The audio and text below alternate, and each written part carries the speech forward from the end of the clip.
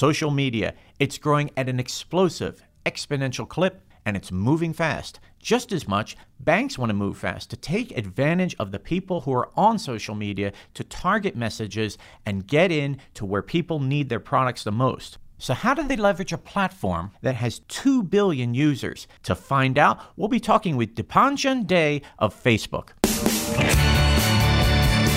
Welcome to BAI Banking Strategies, where each week we'll focus on the key issues facing financial services leaders. We'll bring you objective opinions and actionable insights that'll help you power smart decisions. I'm your host, Lou Carlozo, the managing editor at BAI. Come on in. Thanks for tuning into the podcast. It is wonderful to have you here with us. And time is ticking down to BAI Beacon. That takes place October 4th and 5th in Atlanta. To learn more about the Fast-Paced Financial Services Conference, visit bai.org/BAI Beacon. Hope to see you there. And today on the program, we are privileged to have Dipanjan Dey, the head of industry for the financial services practice at Facebook. He spent 5 years at Facebook focused on building marketing solutions for various brands across banking, payments, and insurance. In addition, Dipanjan has helped develop and test Facebook's targeting and measurement capabilities with their largest financial service brands. And Deep, great to have you on the program today. Great to be here. Thanks a lot for inviting me to chat. And I'm going to start out with a pretty tough question, maybe the toughest question of the interview. Does Mark Zuckerberg ever show up at the New York office with his skateboard? I think that it's tough because you have to take an elevator to come up to our office. So it's not the easiest thing to go from street to office. And on to the topic we're here to talk about today, Facebook's role in the realm of banking and financial services. Not many people might be clear on that, but it's a really important role. Yeah, absolutely. And I think it's always helpful to also take a step back and just think about the role that mobile plays. I mean, this is not a secret, and hopefully it's not a surprise to you or anybody listening to this. 3 hours a day are spent on the mobile device. And within that, Facebook takes up a large chunk of that time. So when you look at Facebook and Instagram, we're about 1 in 5 minutes. And when you add Messenger, we're almost an hour a day. And so when banks look at that and they think about Facebook, they really look at us as a massive reach platform. Now we're at 2 billion on Facebook, 700 million on Instagram, right? I mean, just large numbers. And I think the last thing I'll touch on in how banks partner with us, we have a really interesting insight on people in that we can string a person's digital journey across different platforms, which actually is really difficult to do in the digital space. A real life example, and you can imagine with banks, this happens quite often, is you might see, let's say, a bank's messaging on the mobile phone. So let's say you're on Facebook, you see a message from a bank and you think, I'm interested in this product, but I'm not going to apply right now. And you go back on your desktop device and you go ahead and apply, or you call up and you apply. And that helps our banks really have like kind of a 360 understanding of how their communications and media is working for them. That is incredible. Now, in terms of what financial services leaders can learn from Facebook regarding customer experience and marketing, what would you share that is really crucial? One of the interesting things I've seen over the last 5 years is we traditionally have this expectation that what worked in the past will work in the future, right? I mean, that's just an inherent bias that we have, and you see that in history, you see that everywhere. When you look at the transition that's happening right now onto mobile, what we realize is consumption patterns are different. That's across everything. It's also the way people fill out forms. People don't necessarily want to fill out forms the same way they may want to fill out on desktop. The input is different on a mobile phone. If you think about something like a password, well, why do a password when you can have a fingerprint, or you can take a picture of your face and you can use biometrics to verify your identity, right? So I think what may have worked in the desktop world doesn't necessarily work on mobile. In the past, you kind of had these traditional story arcs on television. Act 1 was kind of the buildup of the story. Act 2 is this huge climax, and Act 3 was the resolution. And what we're seeing on mobile is you can't follow that traditional story arc. as we work with our banks, we're trying to get them to start thinking about it that way, which is attention spans are definitely shorter and people are expecting story arcs to work differently when they're on their mobile device. And so we need to start to communicate the way people want us to communicate. When you think about it, it's really a question of, is it an arc or is it now a journey that the user takes? So very well put. Moving on now to the issue of privacy. It has been so big. Every single major digital entity is wrestling with it.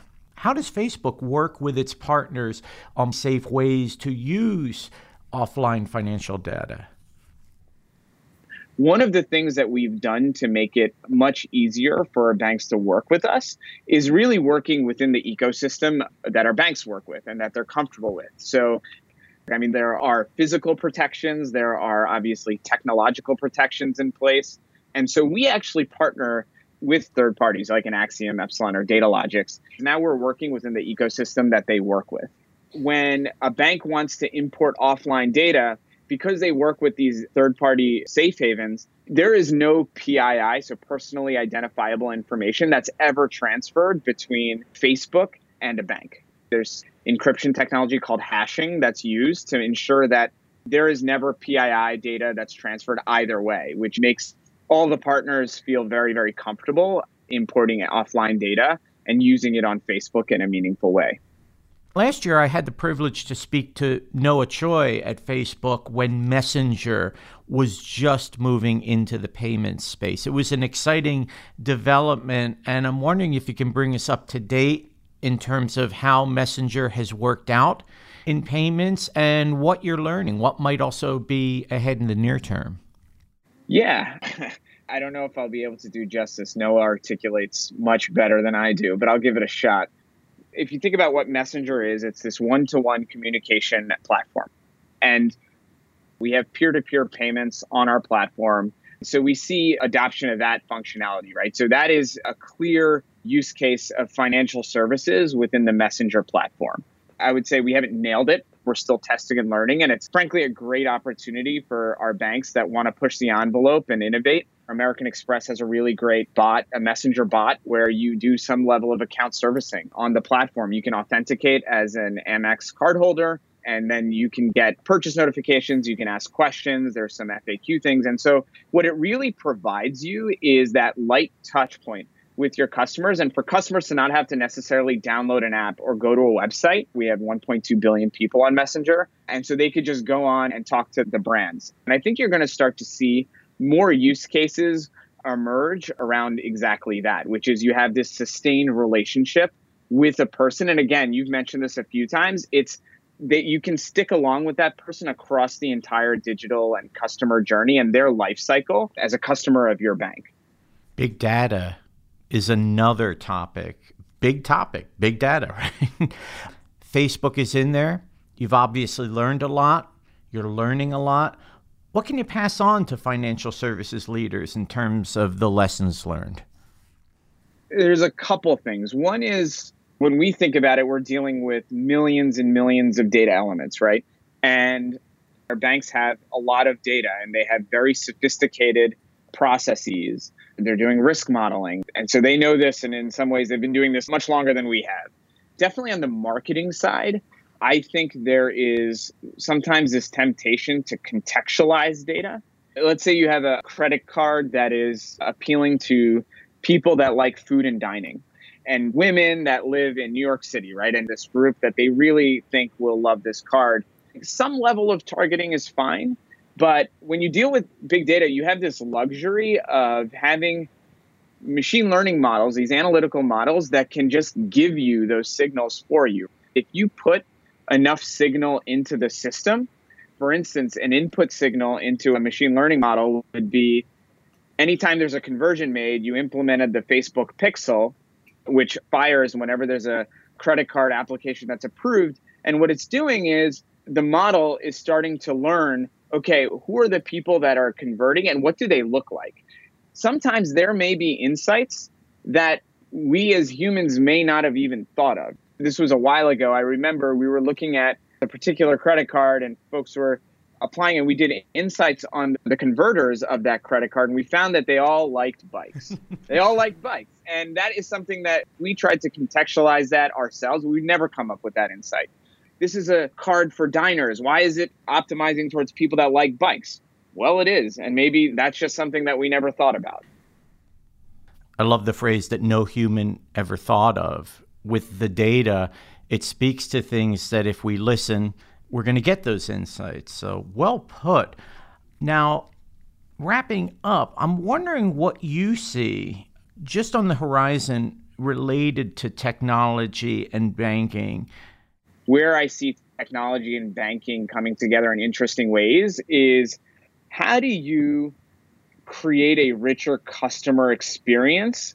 I remember years ago, people were really wary about storing credentials on wallets, and banks were wary about working with the e-wallets and things because you were losing that customer touch point. But as things have moved mobile, we're demanding more seamless experiences. And so I think banks now are rightfully saying, okay, like we need to work better with these wallets. We need to work better with m-commerce and e-commerce and facilitating these seamless transactions.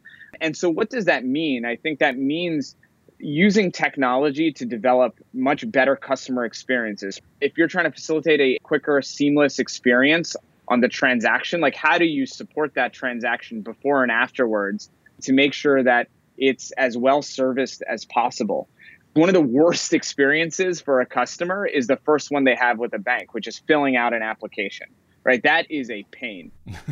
More and more people are doing that on their mobile device. And so, or more and more people are researching really complex banking products on their mobile device. And how do you do that in an immersive way? How do you do that where you're not just reading through pages of text? Maybe it's using video, maybe it's chunking it in much more digestible ways. Some of the initial things are around check deposit and using your camera, right? I mean, that was an incredible breakthrough. You don't need to go to a bank. We have a camera and we can deposit checks. And I think the last thing is security. And I think biometrics is a really interesting thing. And I know Apple has really moved to the forefront on fingerprint technology. And you're going to see more and more applications there because, again, passwords were a thing in the desktop era and really an imperfect technology. And I think you're going to see more applications that are more secure and actually much more seamless.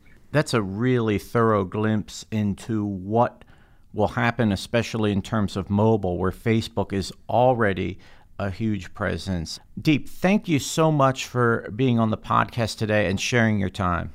Yeah, thank you so much. This was a great conversation. Dipanjan Dey is the head of industry for the financial services practice at Facebook. Be sure to look for Deep on LinkedIn. And here are 3 key takeaways from today's podcast.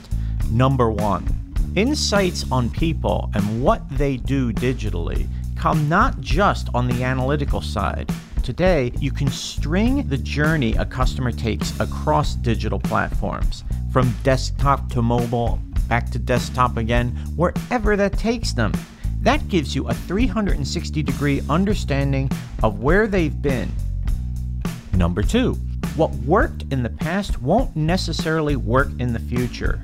Consumption patterns on mobile are different, and people are using technologies such as fingerprints and biometrics for passwords. Ask yourself, how do people consume content on mobile, and think about what their journey is like from app to app, from story to video, and back again.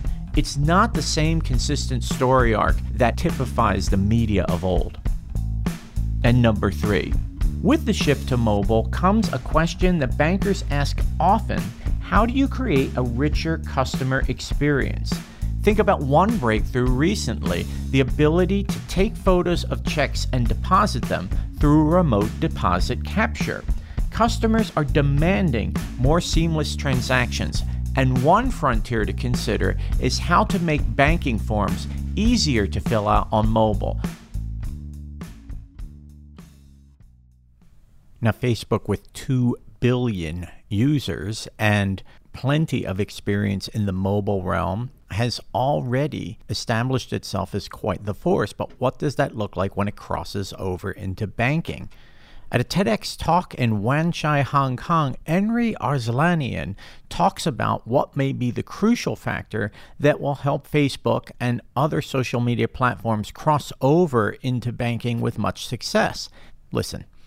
My 6-month-old baby daughter is probably going to open her first bank account, not with an HSBC or a JP Morgan, but rather with a Facebook or Apple.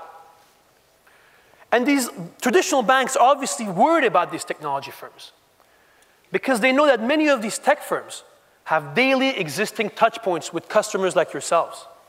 And to a certain extent, they have your trust and confidence.